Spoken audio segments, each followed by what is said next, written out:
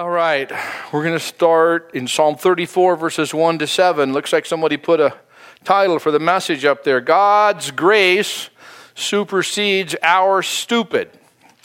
That was me. I chose that message. I don't know if I was just looking in the mirror and talking to myself. I really actually would say you're going to see as we dig into this that there's some things that we need to understand about God, especially as we understand the way we live. So let's begin with Psalm 34, 1 through 7, and then we're going to kind of take some things apart and look closer at that. I will bless the Lord at all times. His praise shall continually be in my mouth. My soul shall make its boast in the Lord. The humble shall hear of it and be glad. Oh, magnify the Lord with me, and let us exalt his name together. I sought the Lord, and he heard me, and delivered me from all my fears. They looked to him and were radiant, and their faces were not ashamed. This poor man cried out, and the Lord heard him, and saved him out of all of his troubles. The angel of the Lord encamps all around those who fear him, and delivers them. David invites the congregation to join him in praising God. We see that so clearly in verse 3. Let us exalt his name together, which is what we were doing. But we can read into this, and as we take hold of this, we can read into it the energy, the exuberance, this expression of joy that we get from the words of this psalm. And life must have been pretty good for David at this time. If you think about it, do you find there a parallel in your proclamation, in your praise sometimes? That when life is going really good, it's relatively easy to praise the Lord. It's actually quite enjoyable in an experiential sense to see certain things unfold or certain victories, and to have a little maybe relational or financial or sort of relief. You're like, and it's so easy just to praise God and be so excited. Maybe that's what was. Well, actually, we can look a little closer at the text, and we'll see something else. Let's actually start Psalm 34, kind of before verse 1, if you would. It's one of the psalms that gives us an interesting and very essential, I believe, insight into what's happening. Notice it as you look at your text. A psalm of David when he pretended madness before Abimelech, who drove him away, and he departed. What? This was a psalm of David when he pretended madness before Abimelech speaks of it's a king of actually the Philistines, who drove him away, and David departed. God desires that we understand his word. That's kind of a given, agreed? I mean, he gave us the human capacity as creatures, give us the capacity to comprehend, to communicate, to collect data, so to speak, and to assimilate and to sort it out and understand. So it's understandable. We could agree. He's given us his word so we would understand it.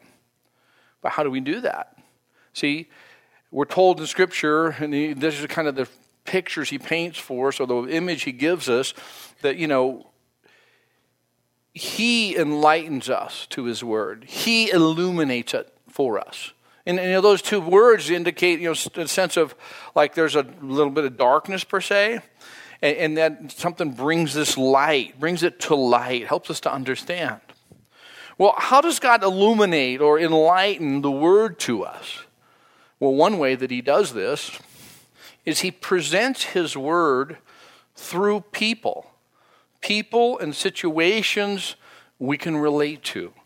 It's not required that we grasp the principles by knowing the person, but in his patience and his loving kindness, he says, listen, I'm going to share with you, I'll show you what some of my people go through, and that'll make it easier for you to correlate or connect or synchronize that with your own situation and in a measure, if you would, your own expression. So I want to look, because we have an opportunity here. We're told more about this little prelude we just read. I want to look into it and just see what was happening in David's life when he declared this psalm. It's not David's psalm. It's the Lord's song. God himself brought his word into the heart of David, bringing it forth, if you would, through the hand of David, but it's still the word of God. He's just an instrument. And so we have to understand, why did he do that? Well, I think it's so we can have a connection, if you would, into our life realities. Let's turn together, if you would. Let's go over to 1 Samuel. Chapter 21. So you're going to go left in your Bible. You go past Ezra and Chronicles and, 1st and 2nd Kings and 2nd Samuel, and you're going to settle in at 1 Samuel. And I'm going to take a few minutes right now, and I want to give you some background. It's really important because we have it here uniquely in this portion of Scripture in Psalm 34. So let's look back and see the historical record and help us to maybe kind of have a connection with David. David has been anointed king by the prophet Samuel. We find that earlier in 1 Samuel, chapter 16, 17, I believe. 16. He's been anointed king, but he's not yet placed as king. See, there's a problem right now. There's already a king. The king's name is Saul. The bigger problem is that King Saul, who was appointed by God, anointed by God, he was put there to be God's representative to the people, a king to lead the people, because the people really insisted that's what they wanted, despite God's warning. Well, Saul started out fine, seeking the Lord and receiving from God. But then Saul became something in his own eyes. He started looking at himself and started thinking of himself. And he literally took his eyes off of God and got stuck on himself. And so, here's Saul as king. And God then, through Samuel, anoints another king who's not of the family of Saul. This is a man named David. A boy named David, some would say. So David is king in waiting. Well, Saul has a son. King Saul has a son, which we know that would be called, I guess you could say, prince. Next in line, a man by the name of Jonathan. So Saul sees the scenario. Saul to Jonathan or Saul to David. I want Jonathan. Therefore, I kill David. That's the process. I'm going to eliminate the competition, if you would. And so the unique thing about all of this is that David and Saul's son Jonathan are knit together like brothers. They're really tight. They have a very beautiful relationship, a very amazing loyalty to God, and an encouragement to one another. Well, in 1 Samuel 20, David convinces Jonathan, who is the son of King Saul, to scheme with David, improving Saul's evil intentions toward David. David said, man, your dad's going to take me out. Jonathan goes, hey, he's a little wacko, but I don't know he's going to go that far. No, dude, he will. And so David hatched a plan, a scheme, if you would, so that he would be gone during a feast when he should be in the dinner with the king. He's going to be gone. And then Jonathan's to tell his dad, hey, no, David's not whacked. He's not going against you. He's just at this other family get-together. So Jonathan follows along with, okay, yeah, hey, Dad, he's over there. And Saul becomes so enraged that he tries to kill Jonathan, his own son. Now, why do I say all that? Because Jonathan was nearly killed in David's scheme. Now David separated from his best friend Jonathan. It was really a sad scenario because the scripture, it indicates chronologically that David and Jonathan will no longer be connected. They're still knit together, but because of this whole scenario and everything that unfolded, they'd be separated, and Jonathan will die in battle with his brother and with his father Saul. And so David has now lost his best friend in chapter 20. He's no longer connected with him, separated from his best friend. He leaves then, and he goes on a bit of a journey. He goes to a place called Nob, which is still in the Israel's territory. And when he gets there, he schemes. He deceives Ahimelech, the priest. He gets there, and he basically tells Ahimelech, the priest, hey, we're on the king's business, And it was so urgent. He sent us out so quick. We got no grits. We didn't pack a lunch. We got no food. You got any food? And so he, kind of really misleads and deceives Ahimelech, who then gives him some food. And then David goes, and another thing, we had to bolt so fast, I don't have my Glock. I don't have my sword. I got nothing. And so, do you have anything? And Ahimelech says, well, we just got that one who you took from Goliath, the giant from Gath. When you slayed him, and David goes, there's no sword comparable to that sword. So he takes this magnificent sword that was stashed away there in Nob. He puts that on. Well, I don't know how he carried that beast of a sword anyway, but he's pretty stoked. He's got him. And now he leaves there. But you see, he wasn't forthright. He wasn't straightforward. He was really deceptive and kind of scheming. And he's explaining to Ahimelech why he's ill-prepared in such a hurry. I mention those two events because David, we see from Scripture, has a pattern of trusting in schemes, in his own ideas and his plans. And we see it unfold once again in verse 10 of 1 Samuel 21. Let's read it, take a look at it together. In chapter 10, David has left Nob. He's got the sword. Chapter 21, verse 10. David arose and fled that day before Saul and went to Achish, the king of Gath. And the servants of Achish said to him, is this not David, the king of the land? Did they not sing of him to one another in dances, saying, Saul has slain his thousands, and David his 10,000s? Now David took these words to heart and was very much afraid of Achish, the king of Gath. So he changed his behavior before them, pretended madness in their hands, scratched on the doors of the gate, and let his saliva fall down on his beard. Then Achish said to his servants, look, you see the man's insane. Why have you brought him to me? Have I need of madmen that you have brought this fellow to play the madman in my presence? Shall this fellow come into my house? Chapter 22, verse 1. David therefore departed from there and escaped to the cave of Adullam. So when his brothers and all his father's house heard it, they went down there to him.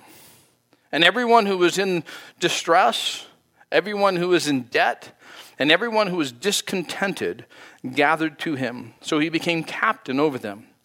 And there were about 400 men with him. So let's kind of break this down a little bit. David, fleeing from Saul, determined he would be better off with the known enemies of God. Do you remember the one I referenced? The beast of a man, guy by the name of Goliath? He killed him. David did some years previously. And now he goes back to that region, that area, Gath. And he's actually carrying this very weapon that Goliath carried. And in his mind, he's decided, I'd be better off over there. I'd be better off in that scenario, in this situation. David had sought relief and shelter and peace from bad company. How's that work out for him? Well, we're going to see how it works out. But maybe by application, I can say this. How's it work out for you? When the things are unfolding they're awful, and they're awkward, or they're unexplainable, or they're unpredictable, or you did not anticipate your life being in that fashion, do we find sometimes ourselves pulling back from the people of God? Pulling back perhaps even from the living God? And saying, I just got to sort this out. Or perhaps we actually seek relief and shelter and peace in bad company. And I don't look at it as bad people. I just look at it as a bad decision. I'm not going to find the comfort going back to the people I used to run with. They don't have the same values. They don't have the same relationship with God. It's different. And so I can't go back and think, well, it'll be better. We used to hang out. We used to do these things. You see what I'm saying? It's not that we isolate, look back and judge, but if we go somewhere and shelter with people or come up with people and say, hey, I just want to chill for a while in bad company, it just isn't going to work out good. It just never does. David, what does he do when he has his what have I done moment? You ever had one of those? What was I thinking moment? He schemed.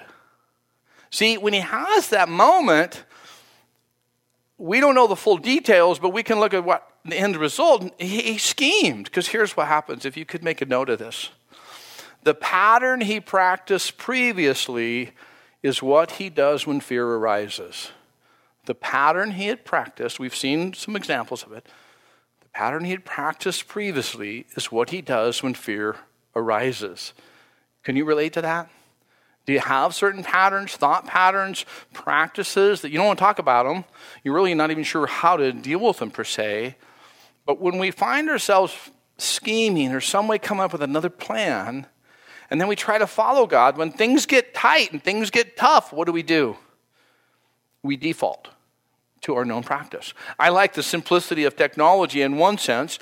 When you set a certain printer to print, when you type up something and decide to print, you will print at that printer. I had some stuff from children's ministry, print on my printer here, this per service. I'm like, well, that's not going to do them any good. But what happened? A default printer was set at a different place. And so it went to that printer. Do you see the parallel? The things we practice, our default, that's what's going to happen when we don't consciously change them. And we don't consciously change something when fear arises so fast. Then we find ourselves just settling in maybe the wrong company or perhaps even the wrong place with a kind of a scheme. Notice what David does. He acts crazy. David's a king to be. David is a strong leader. He isn't really in a band of merry men, if you noticed. Those who were discontent, I think the words were like those 3D, distressed, in debt, and discontented. It's like he's hanging around with a bunch of whiners in some sense that are strong people. And now he's like, and that's where he ended up after this. But anyway, see what he's saying? He's like, he's a leader. He's got strength. He's got to make decisions. He's been a powerful warrior. He took down Goliath. He's led campaigns. He's been an amazing man of God in a military sense. And now he's spitting and slobbering and scratching on the wall like a lunatic intentionally.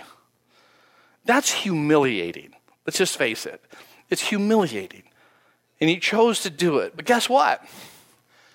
It seemed to have worked. Agreed? It seemed to have worked.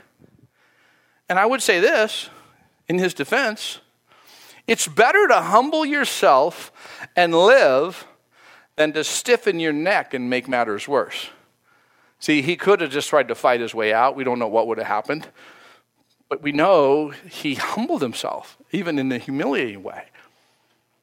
But David, we're going to see, he learned from this humiliating thing. He was willing and able to learn. And here's what I want to say that ties together with the title. The lesson is that God's blessing and favor supersede our stupid. We have some scheming and deceiving in certain plans or ways that we work things out. And God doesn't say, you know what, just fine. Slobber and spit and see how it works out. It supersedes. He didn't go, you know what, David, if you're going to act like that, I ain't going to be around you. Instead, it superseded. It went before his blessing. God still helped David. The key, I think we can see from this portion, is also that humility is the fast track to learning. Humility is the fast track to learning. It's really simple, honestly.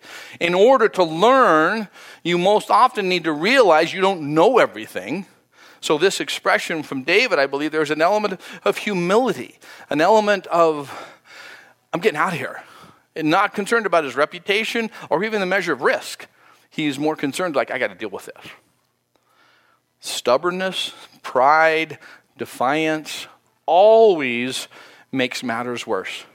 When we got a little scheme about a relationship, when we got a little plan about how we would give or not give our finances, we got all these things, when we keep entertaining them, it just makes matters worse. But in the moment, it seems like a solution. Here's a good example. You remember a man by the name of Samson? I'm not going to go into the details because of our time constraints.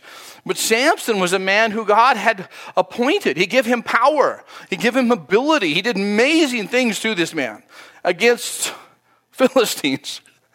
And here's this guy that God does this amazing work through. But Samson played when he should have been humble and learning. Samson was prideful, and he used God-given gifts for his own benefit rather than for the glory of God. You know, Samson, we know of him. He was amazing. It was mightily used. But he only entertained. I mean, he was messing around with Delilah. He just did all kinds of squirrely things. Even to the point where he just kind of shrugged off God's protecting him. And even, because remember, he wasn't supposed to get a haircut, basically. But he just like, whatever, kind of took it really flippantly. He brought hardship, pain, and blindness into his own life because he was always scheming. I want to suggest to you, David, he humbled himself. We notice in verse 1 of chapter 22 that David departed from there. He departed from there. He left this area, this Gath, and he went somewhere else. It was geographical departure and a philosophical departure. Geographically, he went from Gath, back out of the enemy territory, into the homeland, if you would, to Adullam. He went from scheming to trusting. He chose to make that transition. I'll say it again, better to humble yourself and live than to stiffen your neck and make matters worse.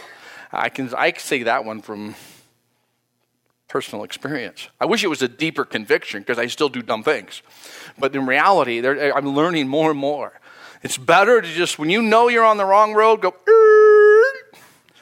stop the car, go, you know what? I know we're going the wrong way. I don't care. I've never been here before. Well, wonderful. It's better just, okay, fine, let's get back on route. Let's get where we need to go. Let's pay attention, humble yourself. David did a humiliating thing, yet he learned from it.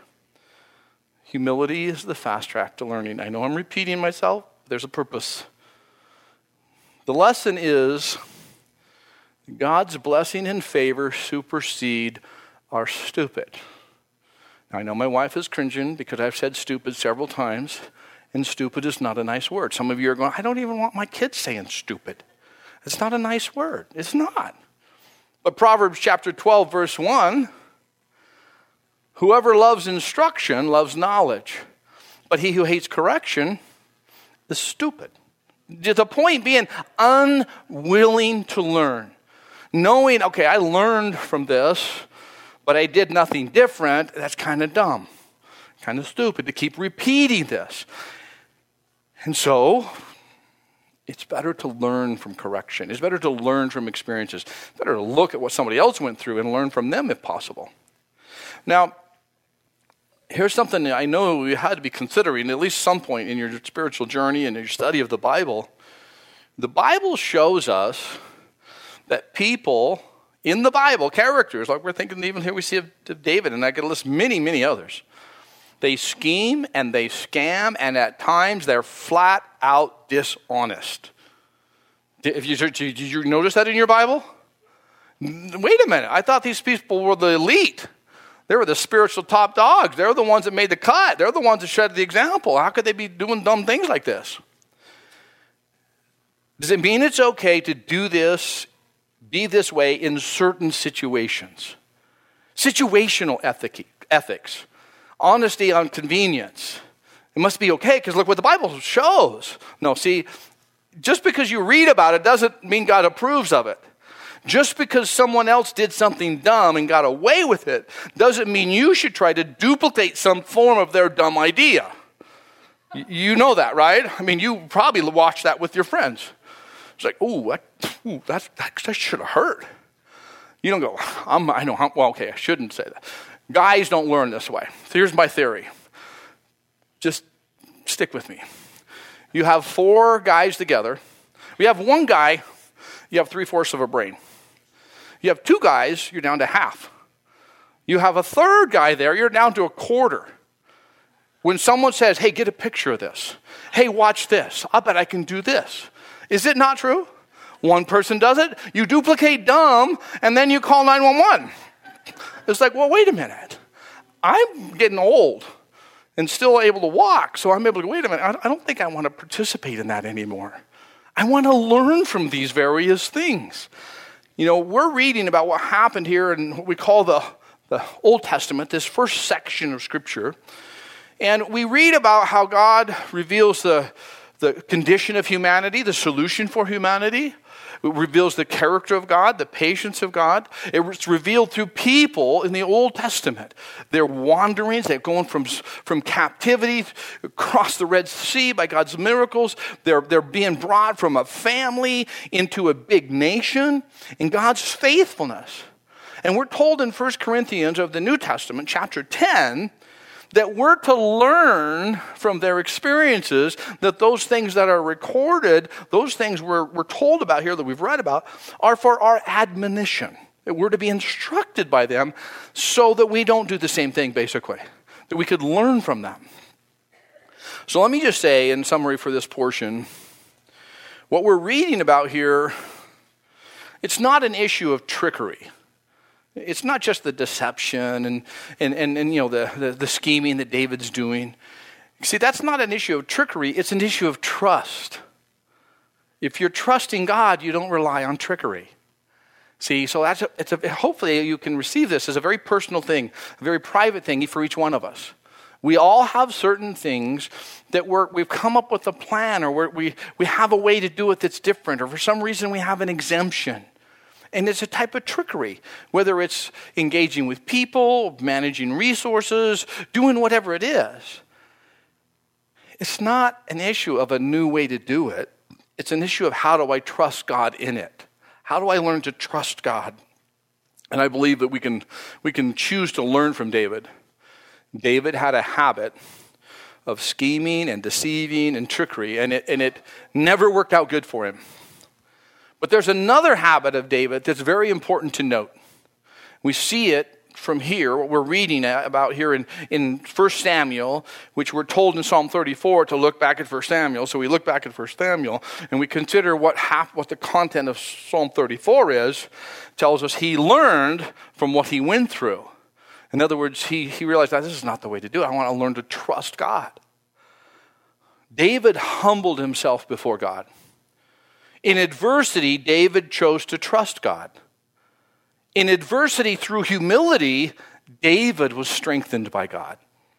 And consider this, in 1 Samuel chapter 30, verse 6. Now David was greatly distressed. It's sometime after what we've read previously. For the people spoke of stoning him because the soul of all the people was grieved, every man for his son and his daughters. But David strengthened himself in the Lord his God. So let me give you a little insight into that. They made a mistake, so to speak, or they were outwitted, if you would, militarily. And the enemy came in and took away the family that they left behind while they're on this campaign. The enemy scooped around and stole their family, their loved ones. And so, how do people react to David's leadership? Well, let's just kill him. David, it says, we're looking at that, the people were deeply distressed. David was greatly distressed because the people were saying, hey, we're done with you. It is an interesting element of people, right? There's that part where he was just leading them, and now you got an adversity, and now people are coming at him, and he could have said, don't get in my face. You're the fools that were following me. Don't get on my grill. Don't call me out. I wouldn't either. You should have been paying attention too. He didn't get all puffed up and scheming. He strengthened himself in the Lord his God. Isn't that fascinating? That in the midst of one of the most difficult times of his life, his best friend is gone. He's been betrayed by many people. He's hanging around with the discontent and the distressed and the distraught. And in chapter 30, we're also told that the wicked and what do they call them? I read it earlier. The wicked and worthless men that were in this camp. You're not getting great counsel from that group, okay? So here he's really kind of on an island, so to speak. And many of you know what I'm talking about. You've been there through a tough relationship or a hard situation or a scenario you're in currently. David, I want to learn from his pattern. He strengthened himself in the Lord his God. God, I'm going to you. You're all I've got. You're all that I need, and you're all that I've got. Let's now revisit what we read earlier. Let's revisit Psalm 34. And let's read through it briefly with this background and these considerations and what Scripture has shown us concerning when David was before Ahimelech. Abimelech is actually a title. If you'd be like President George Washington would be President George. And you may have caught that when we're going through it. It was two different names, right? Did you catch it? Because if you didn't, I just confused you. If you did, you can go back and check it out. So anyway, let's go back. And here we see in Psalm 34, verse 1, after this scenario we're told about, probably in the cave of Adullam, in a place where he probably just sought solitude and was really like, hey, Lord, what's going on? And we see, I will bless the Lord at all times. His praise shall be continually in my mouth. I love this because what you can see, and it's so evident, I will bless the Lord at all times. Who's he going to bless? The Lord, his God. At all times. See, what's so important for us to make this connection is God is the same no matter what your situation is. God is the same no matter how our scenario is. He's still the same yesterday, today, and forever. And we have a struggle, a legitimate reality, a difficulty when we go through hardship and trial and loss and lack, and we're going through these things, and we don't have the logic to align ourselves with God. We will not have the feeling. We will not have the logic. But we will choose the heart. Because see, the relationship I have and you have, that we individually have with God, is not based on our situation and our scenario. It's based on his promises. It's based on his provision. It's based on who he is. So when my situation gets sticky and ucky and awkward and weird, it stays sticky and ucky and awkward and weird. But my God is the same. I will bless the Lord. He literally is saying, I will give my attention to God. I will literally be happy. I'll bless the Lord at all times. His praise shall be continually on my lips or in my mouth. Catch verse 2. My soul shall make its boast in the Lord. And the observation, and those in the congregation, and those in their lives around David, the humble shall hear of it and be glad.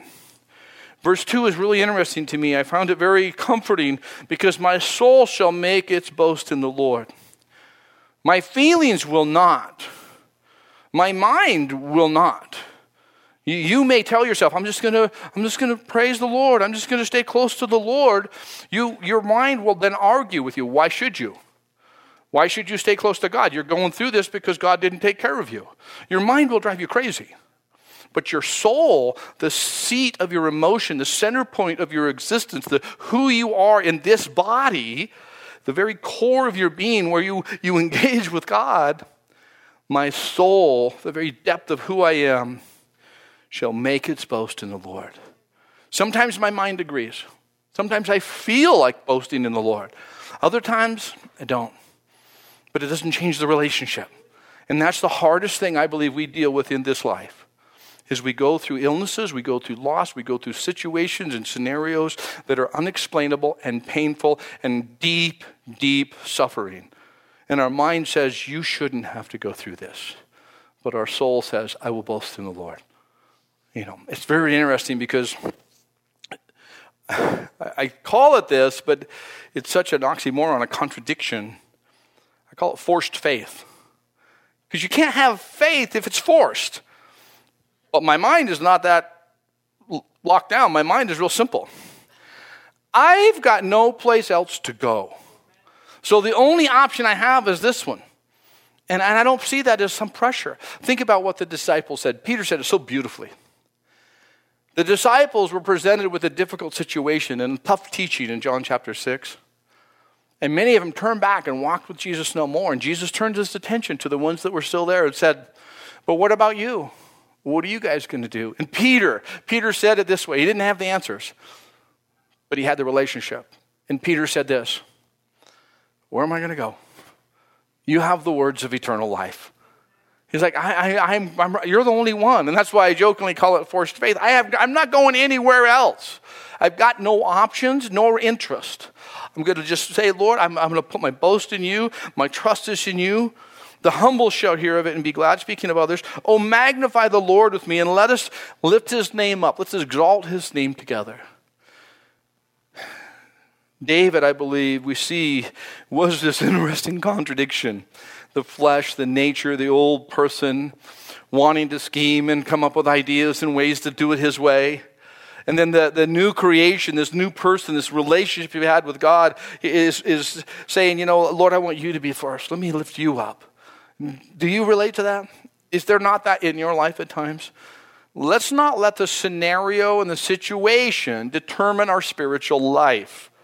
Let's let the living God, who meets us in all of our needs, who walks us and carries us through life's casualties and difficulties, let us build a relationship with him based on who he is, not how things are. And I can say it sounds so almost poetic and so truthful. It's really hard to do. It's really hard to do because it involves constant, open, willing engagement with God and humility, which is what we see with David. He had the humility. David was described very uniquely, more than any other person in the Bible. Nobody has been given this description. That he was a man after God's own heart. Have you ever thought about that passage? What does it look like to be a man after God's own heart? And I think this is what it looks like. Is to humble yourself and admit, God, I need you more than I ever realized. To be able to go through situations and go through scenarios and continue to draw closer to God, to draw your strength from the living God. I sought the Lord, it says in verse 4, and he heard me and he delivered me from all of my fears. That's a statement he could say a little bit past tense based on what we've seen, but it's a continuous, it's a continuing present statement. You have delivered me from all my fears. Do you realize that every single one of us have fears that have manifested and fears that are just within us? And they're not even in our conscious mind. And it takes a scenario. Do you know this is David, who they said killed tens of thousands? In that moment, David realized, I should not be here. Fear erupted. It just like all of a sudden, he comes up with this silly scheme because of fear. And now, after going through that, we see the Lord, I sought the Lord, and he heard me and delivered me from all of my fears. Think of it this way. Fear is like a flame. It's like a fire. And it's just burning, it's coals, it's just present. And when the fan or when the wind comes or the fuel shows up and the situations are just right, it flares up. And it is the enemy of faith. But ironically, faith, true faith, this relational faith we're talking about, douses that flame of fear. Not only does it douse it, it creates a different energy, a different reality, a different life, the life of faith, where fear is not taking us off course. Most of our silly decisions are fear-based. Most of our cowering, most of our pulling back, deep down, before we even get it up here, there's a fear. There's something there. And what we see here is David he's going through this. I saw the Lord, and he delivered me from all of my fears. Goes on in verse 5, it goes into plural. They looked to him and were radiant, and their faces were not ashamed. Those who look to God, those who seek the Lord. It's not just the countenance visible to the eyes. It's the countenance of the soul, so to speak, where there's a joy, there's something there, and regardless of the scenario, the situations.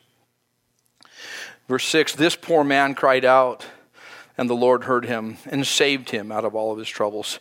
Who? Which poor man? Is he standing there before the people and pointed out this guy over here? You know who it is. You know who it is. It's David, who sees himself as this poor man. I've got nothing. Boy, people look at me and people think I'm this and people say he's that. And there was those that would gather with him in a cave and really look to his leadership. And he's like, yeah, I'm nothing. I have nothing. I have nothing to bring the people. He cried out and the Lord heard him and delivered him. The Lord saved him out of all of his troubles. So powerful if we apply it personally. The Lord knows your situation. The Lord knows my scenario. He knows these things. And if we can see ourselves as a poor man, poor woman, poor person, I got nothing. But I have him. And the one thing that I have is the only thing I need. To learn to cry out to him, to learn to declare to him, God, I don't know what to do. I don't know how to escape the pain. I don't know how to deal with the issue. I don't know how to change the scenario. I got nothing. I'm poor. I'm destitute. I've got no deception. I've got no scheme. I got no scam. I've got nothing. And I cry out to you. That's faith. That's genuine faith. That's real world faith. That's the faith that builds us up. Faith that is true before God. David goes on to say, the angel of the Lord encamps all around those who fear him and delivers them. He understood it. He realized it. David is learning to trust God. Now, he's not just barely been anointed. See, if he got anointed by Samuel the prophet with some special oil, you're pretty much going to have an easy life, right? No, not at all. He was prepared for a life that would prepare him for a life of service. The process of pain and suffering, God accomplished eternal purposes through. It's not that God brings pain on to train you, but you can be trained through the sufferings of this life. We can realize, this is not my home. I don't want a better retirement. I don't need a second home. I'm done with that. I don't mind those things, but they're not going to own me when I can own them. I'm not going to make this my final place. I'm not going to put my hope here. I'm not going to settle in and say, all right, it'll get better. Nope. You ready for a little gloom and doom? It's going to get worse. It ain't going to get better. It's going to get worse. Even if you were doing okay financially, your carcass is not yet dead yet, but it's still a carcass in waiting. Do you understand what I'm talking about? You're not getting healthier, okay? Didn't mean to depress you. Trust the Lord. Do you see what I'm saying? This is not home. And I want to live in this world. I want to be a healthy person, so to speak. I want to live with some light, some sense of spiritual vitality. I want to be able to be a witness like you want to be a witness. But I'm leaving. I'm not staying. And therefore, I want to realize, man, Lord, I want to trust in you. You encamp all around us.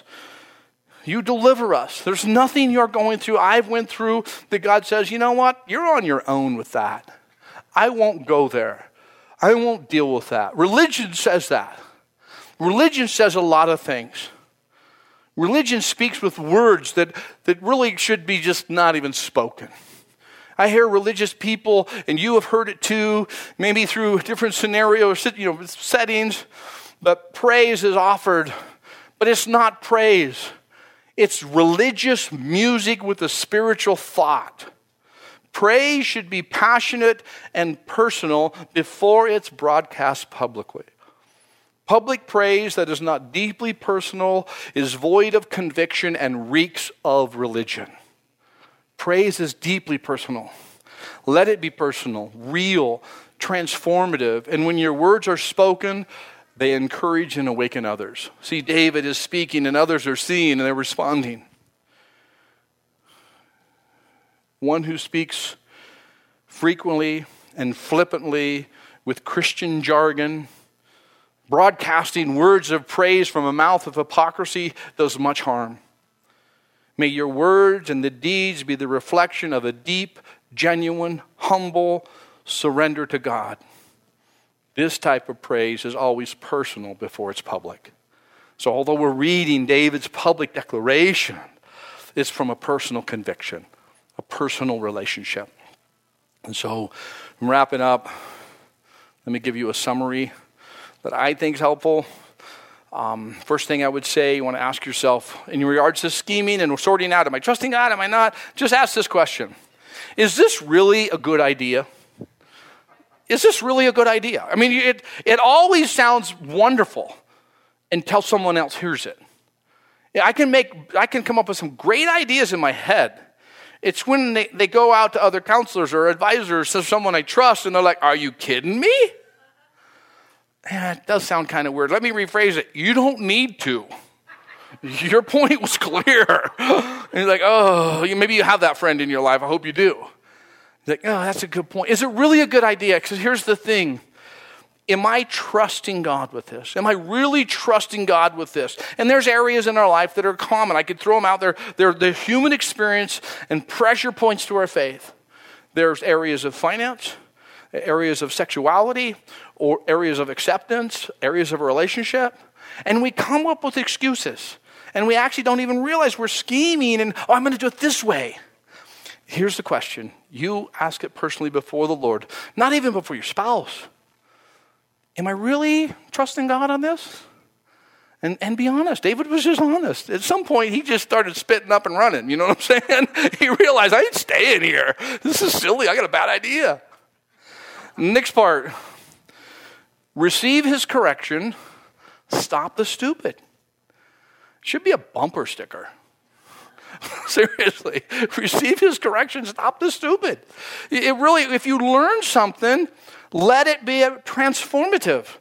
By transformative, I mean taking you from the old person, forming you into his image and likeness. It's transforming you. The knowledge of the word is not meant to tickle our intellect with information, but to change our life expression through transformation. And so that should be taking place. It should be something, it should be visible. And I don't mean it in any way disrespectful. I just tell myself, stop the stupid. You know that's not the way to do it, so stop doing it that way. Well, I don't know what to do. I'm familiar with that. Brilliant thought. No, just, okay, Lord, help me. Show me how to receive instruction. Show me to be changed by you. The third point, praise him even in the painful times.